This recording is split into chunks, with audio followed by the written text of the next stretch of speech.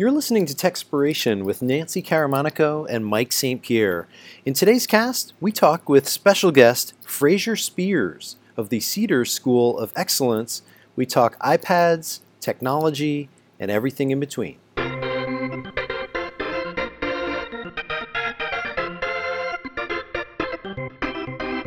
Well, we're here for another episode of Techspiration, and I am thrilled to welcome to today's show somebody who's really been a mentor from across the pond for me because he's really impacted a number of schools here in the States, and that's Fraser Spears. And so I'll tell you a little bit about Fraser, although he's really somebody that our listeners are very familiar with, but he's somebody that Xaverian High School in New York City recommended to us as we went from the traditional computer lab model of schools to a one-to-one program as we've gone all iPad.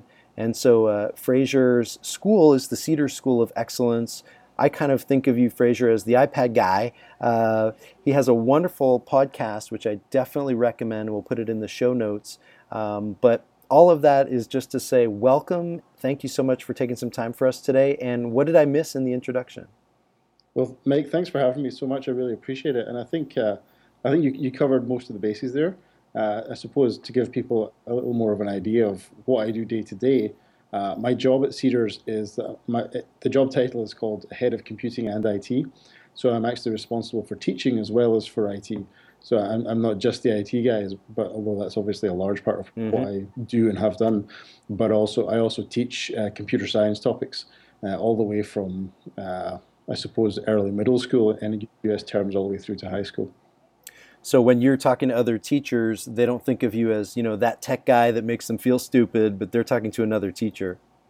Yeah, I suppose I have the sort of not. I'm sure it's not globally unique, but it's rare to find somebody who actually has complete responsibility for the full stack of technology and for the teaching as well, or has a classroom experience as well. So I kind of get to talk to both sides a little bit, and I can have a little bit of credibility with both, which is very useful.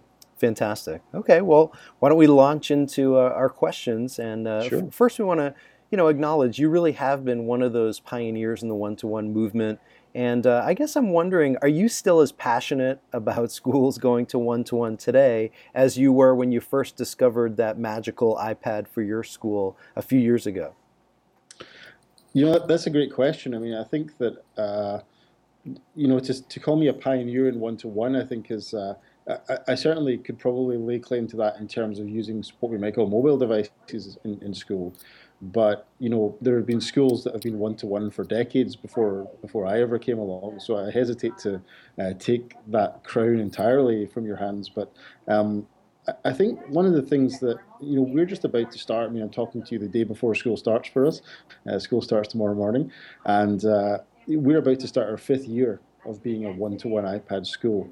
And it's been amazing to me, sort of how time has passed and what's different today, and the kind of work I'm doing tonight just to get things ready is so much easier than what it was. That in some ways I'm more passionate about it because I sort of recognise that it's easier now than it was. And 5 years ago, 4 years ago, to convince people to put in the kind of effort that I was putting in for a small school would have been very difficult and in some cases completely unscalable for a very, very large school. So in some ways, I'm more passionate about it because I know it's within reach of more schools. And having seen more schools do it, I know it can be done. And I just can't deny the evidence, my own teacher's eyes of what happens in my school when we use the computer in the way that we sort of choose to use it. But at the same time, I suppose one of the things that on the opposite side of that is that I must admit to a certain level of disappointment that I haven't seen more schools go one-to-one in the intervening time. And I'm not saying that just because Cedars School went ahead and went one-to-one that everybody's just going to follow in our wake, but we certainly, given the number of schools that have come to visit us, Interesting, and taken a tour of our school and I've sat down with many, many, many people. We host a sort of sequence of free visits over the course of the year. The conversion rate of those visits into schools actually going one-to-one is actually still surprisingly low. Wow. So in some ways, I find myself a little discouraged that more people haven't done it, but at the same time, I'm encouraged that the evidence is accumulating that it is the right thing to do. That's really interesting. We're a high school, and I think for us, we try to take a measured approach. We feel Hmm. like it's not about the device. It really is about teaching and learning. And in an ideal world, the device kind of becomes an afterthought and just sort of embedded into what really happens. But I know for me, I know a lot of parents when they tour our school, they're really excited because we're an iPad school. We've been 3 years Yeah. in, and I want to go deeper, and I want to find better, more thoughtful ways that teachers can use them to really impact learning. And so Yeah. even for us, we feel like we're at like a different stage of the layer cake in terms of one-to-one, and we recommend people listen to your podcast seriously, because Well, thank we you. love the stuff that you guys talk about, and you guys do go pretty deep into this process. Yeah, I feel like, over the course, I was a relatively new teacher at the time that we started doing this. I've been working here since '06, and that was, it was 4 years in, and we became a one-to-one school. And I was still fairly new to the whole idea of teaching at the time. And I think what it's done for me is it's made me much more reflective on what I do. And in the first instance, yeah, it is all about sort of mastering the technology and getting to grips with the possibilities and exploring the space that's now provided for you to do that kind of thing. But what it's done is it's pushed me very, very deep into trying to understand more and better educational theory and connect with people who are doing similar things across the world. And just the very act of, like I mentioned, those visits that we have all the time. The first one we're having is like 2 days from now, from the school starting. That's forced me to really think very, very deeply about what it is I'm saying Hmm. about the role of the computer in education, and it's forced me to go back to the real masters of the genre, people like Seymour Papert, and um, look deeply into things like Bloom's taxonomy, but I also look to the future as well. And I think one of the things that's dominated my mind for the past couple of years is actually nothing to do with the computer anymore. The computer is now kind of, I feel like it's an assumed piece of hardware in our school. And it's certainly not true in many schools, I know that. But in our school, we don't really think about, are we using the computer, are we not? We're past that stage of thinking. And we're now into thinking, well, now that we've got this, what are the outer limits of the use of computer in the classroom? And we're starting to actually discover some of those outer limits because let's just say the rest of the education system isn't moving at the pace that we're moving at. But we're starting to discover places where we are actually having to consciously pull back Hmm. from how much computer use we would put into the classroom Hmm. because the assessment methods aren't fully digital, or the exams are based on a kind of memory-based approach or whatever, or the universities are going to lecture and then examine. So we're starting to bump into some of those, into our fifth year. That's the kind of interesting thing that I think is the next level of challenge for us as a school. That's interesting. I know when we installed our smart boards, now we're kind of going more towards flat screen TVs with Apple TVs attached. But a Yeah, few years ago it was big smart boards, and I remember the moment we put them in, I thought, okay, well, what's next? Because these are okay, but we want it to become, almost second thought or second nature, and so the real teaching and learning is the focus, the spotlight, and the yeah. devices. I like that phrase you use, an assumed piece of hardware.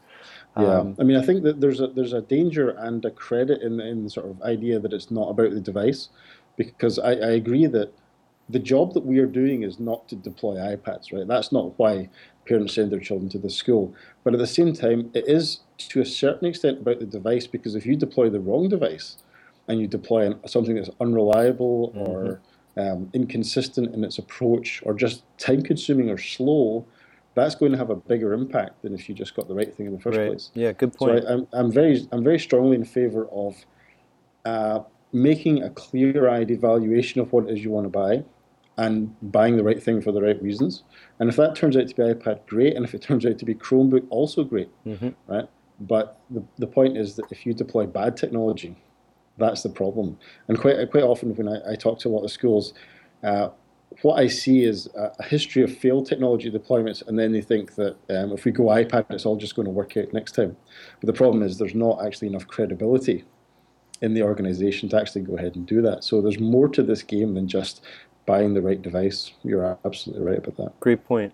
To what degree do you think the one-to-one movement has succeeded or failed from what you've seen over the last, say, decade?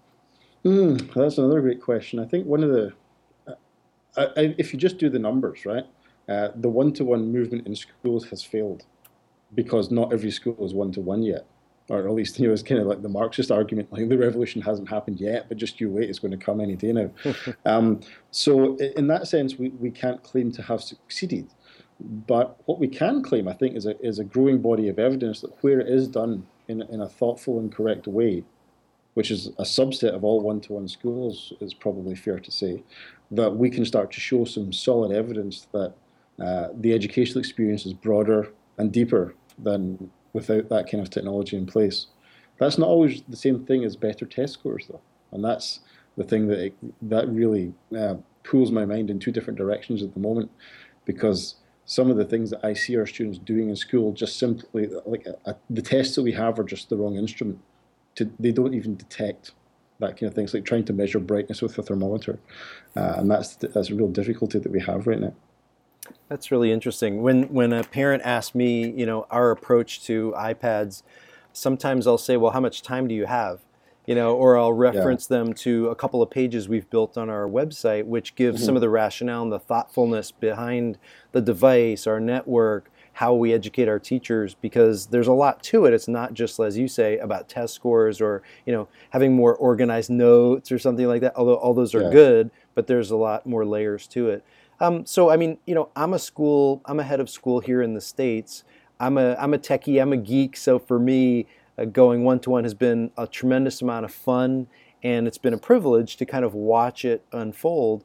But Hmm. let's say you were giving some advice to a superintendent, a head of school, a principal who maybe they're getting some pressure to implement more technology or embed it Hmm. more into curriculum. What would be, how would you even begin that conversation if you were to say coach them for 6 months, getting them ready to go in this direction? Well, how long do you have for that answer?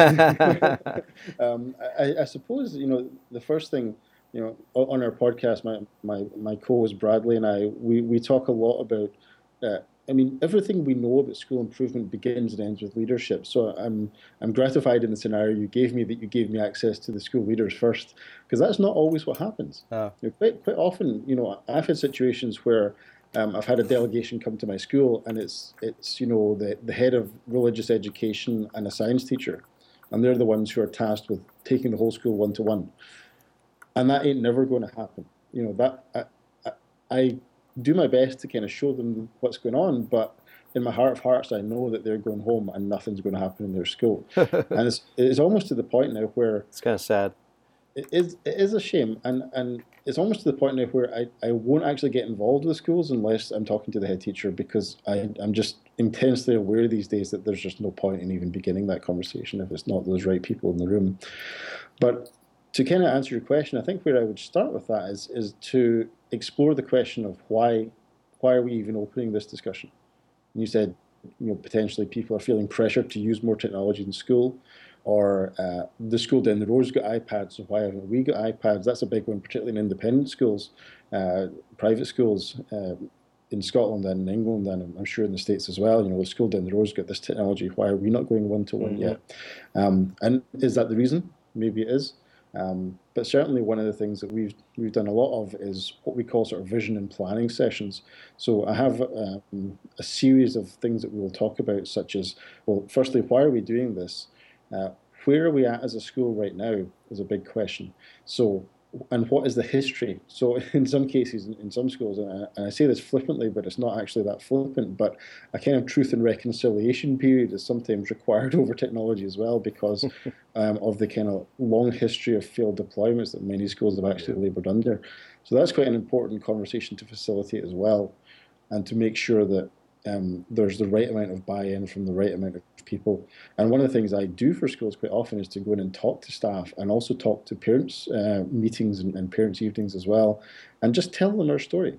And what's very influential, we talked about this at the start of the show, is I can stand up as a teacher and as a technology leader in a school and say, we've done this for years and nothing bad has really happened in that intervening period. The school still works, children still pass their exams just as well as they ever did before, if not better. Um, and it can be done. for reasonable amounts of effort because, like I said, I teach and I do the IT. So my whole deployment is essentially a spare time operation after my teaching load, which is not insubstantial. Wow. So conversations like that are where I tend to start. And you'll notice I didn't really mention about what device are we going to buy. Right. That's a conversation for much, much later down the road. Right. But it's genuinely, I think, reflecting on where is this school as an organization right now, and then what are the next steps. And those next steps, I can't walk into any school with a pre-prepared script that says we're going to do this, this, this, and this, and then we're going to get an iPad deployment. But what I can do is I can come in and say, here are the 9 or 10 major areas that you have to think about, and inside each of these, here are the 5 questions you must answer in the context of your school. And from that flows many, many answers. So things like, well, firstly, who's paying for this? Are parents paying for it? As a school, can the school afford it out of its budget? And even that question alone starts to determine the path. And instead of just looking at it as here are all the possible technology options in the world, to here are the 2 that we could possibly achieve. Let's decide between these 2, and then go on from there. That's kind of where I start with that, rather than with let's deploy this or let's deploy that. It's great stuff. My kids, they have some wonderful technology in their school. They're, I think, committing the sin of dipping their toe in the water rather than having some of those difficult conversations and answering those 5, 6, 7, 8, 9 questions rather than just test something out. Because testing something out, if it doesn't go well, again, your credibility, I think, as a school goes down a little bit. Whereas if you took more time as a school to really think through those things, I mean, to schools that don't have iPads or one-to-one, I say, well, you haven't had them to this point. You're going to be okay. Take the 6 months or a year and really take your time and ask those tough questions. So it sounds like our advice is similar to yours, which is kind of affirming. Yeah, I mean, I agree with all of that. And I always strongly encourage schools to come to a decision. This is the hard thing. If you're just always trialing things and always trialing things, it's easy to do that because you never have to actually make a decision and then essentially, in many cases, stake your career on the success of what you're about to do. And if you don't make a decision, the problem is you never really get a fair test because teachers invest a lot of time in their entire infrastructure, whether that be paper books or classroom organization or technology, and they expect to see a substantial payoff from what they invest in that effort. And if you're only going to have a 1-year iPad trial, nobody's redesigning their entire course to take advantage of the iPad in 1 year because it might go away. And and I think this was the thing that we got right almost by accident, was the fact that we just said, look, this is what we're doing. Here's a set of iPads for you guys to work with. And then in August, we are doing this for 3 years, and we signed a 3-year contract. And teachers knew that there was 3 years where this was not going away, and this was going to be the way the school works. And now we're going to have 6 years, and soon enough we'll be 9 years on that, and then so on and so on. And then I'll be retired hopefully, so that'll be nice. That's great. I think that commitment is the thing that actually gets you over that hurdle of, well, let's just go on the web once in the classroom, to I'm going to write my entire course for this year and I choose you. And that's key. Fantastic. Okay. So what's next on the horizon for schools? That's obviously an unfair, huge question. I mean, do we still have 5 more years of seeing how iPads or Chromebooks can be used in schools, or wearables close enough that schools are going to be dabbing into that? What's next? Well, the way I always answer the what's next for education question is to invite you to think about what happened in the last 10 years in consumer technology, because education is always 20 years behind. And this is my big concern when I look at, tomorrow morning, the class of 2027 starts in my school, right? The class of 2027. And am I saying to these kids that what I deploy to them today, and the curriculum, more importantly, which is a much longer term thing, the curriculum that we are starting them on tomorrow is going to be suitable for their graduation in 2027? That's hard to see. So I think the general problem with education is that it is 15 to 20 years behind. I mean, we're talking about going one-to-one. You've done it, I've done it. We've done it in the past 5 years. When did we go one-to-one with computers? Well, it was the mid-90s. Right? That was when in our society, in the US and in the UK, that was roughly the time when computers stopped being so scarce that we had to share them with each other. And they became individual things. And here we are in nearly 2015 talking about schools maybe going one to one, and we're still 10 years away from all schools being one to one at the very least, if not 25 years away from it. So I think what's next for schools, I would like to see is just rolling out what we've already done. I think that's what I would rather see rather than looking into drones and wearables and Google Glass and all that kind of stuff. I mean, you and I might play with some of that stuff at the edges, but my big question is how do we get the late majority into just what we have done already? And to me, that's the kind of mission and the challenge that I would like to be able to take on in some way. And I have a very small role in a very small school in a very small country, but I have a blog and a podcast, so maybe I can help. I don't know. Well, you've got a platform, and I think that's what drew us to you and what's drawn a number of American schools to the work that you've been doing at Cedars and elsewhere. So, no, I think you have a really powerful platform, and we're learning from you. So you may have a small school, but we've learned a lot. Our time is almost up. We've been talking to Fraser Speirs, and you can check out his podcast. It's really excellent. It's called Out of School. You can use your podcast reader, iTunes, whatever. Make sure you give him a favorable review. Take it with you. Use it on the train or on the bus or just as you're driving. That's how I listen to it. Fraser, how else can folks get a hold of you and learn more about your work? Well, my school, if you just Google Cedars School of Excellence, you'll find our school. And I don't know if many American listeners are going to make it to Scotland, but if anybody happens to be in the neighbourhood, there's a worldwide open invitation to come visit the school to anybody who wants to come. And we have had people from the US, Japan, Australia, France, even some from Scotland as well. That was been gratifying to see more of that happen. Anybody is welcome to come for free, and I'll spend as much time as I can with you. You can connect with me on Twitter. I'm Fraser Speirs on Twitter. That's Speirs, and speirs.org on the web. Okay. Thank you so much for being our guest today. It's been a pleasure. Thanks for having me. Okay. Talk to you soon. Okay.